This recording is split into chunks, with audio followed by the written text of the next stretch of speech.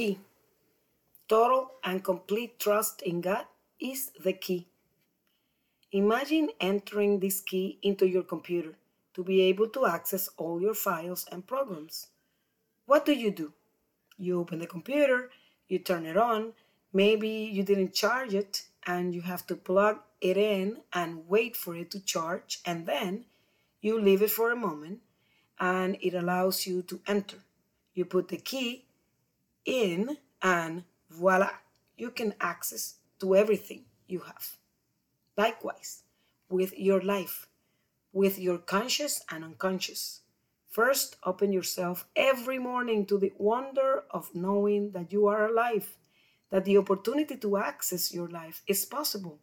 Load yourself with prayer.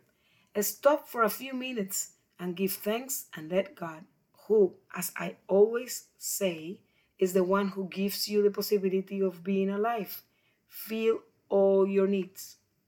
When you charge the batteries of your electronic items, normally you cannot use them until they are charged, at least 1%, as in your life. Do you go days without recharging, connecting your heart, your mind, your whole being with the one who gives you life?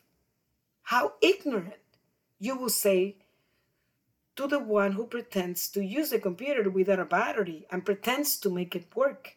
I'm sure you will say, hey, plug it in and wait for it to charge before you pretend to use it. So I say to you today, are you connecting with the owner of your life? The one who fills your battery completely? The one who made us with a hole in our heart that makes us hungry and only He satisfies it?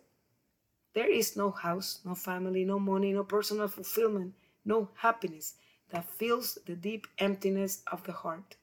This is only filled by God. And if you doubt, you can ask yourself how millionaires, successful and famous people commit suicide. So stop pretending to put the key in the computer before charging it. Therefore, exercise every day to connect at night or in the morning, or maybe both times, to have enough battery to open the heart and let the graces of each day be deposited in you. Those graces that the Word of God says that fall every day, and the one who does not pick them up scatter them. Those that also says not to let them fall in deaf ear. Take care to see them, identify them, receive them, and claim them as yours. On one occasion, I heard a husband who traveled every week say that he stopped in front of the suitcase that his wife packed for him every time he traveled, and upon seeing it, he identified that there was a grace for him. And not only did he receive it at that moment, but he also claimed all the previous ones. And I remember he said, it had been years since I had received love from my wife. But if you think about it, the wife was doing it. It was missing for him to recognize it, see it, and receive it. There each day, after connecting with the source of life, which is your relationship with God through Jesus and the sacraments, to see and identify the graces that are given to you each day for you to receive. This will make a huge difference. The key is total and complete trust in God.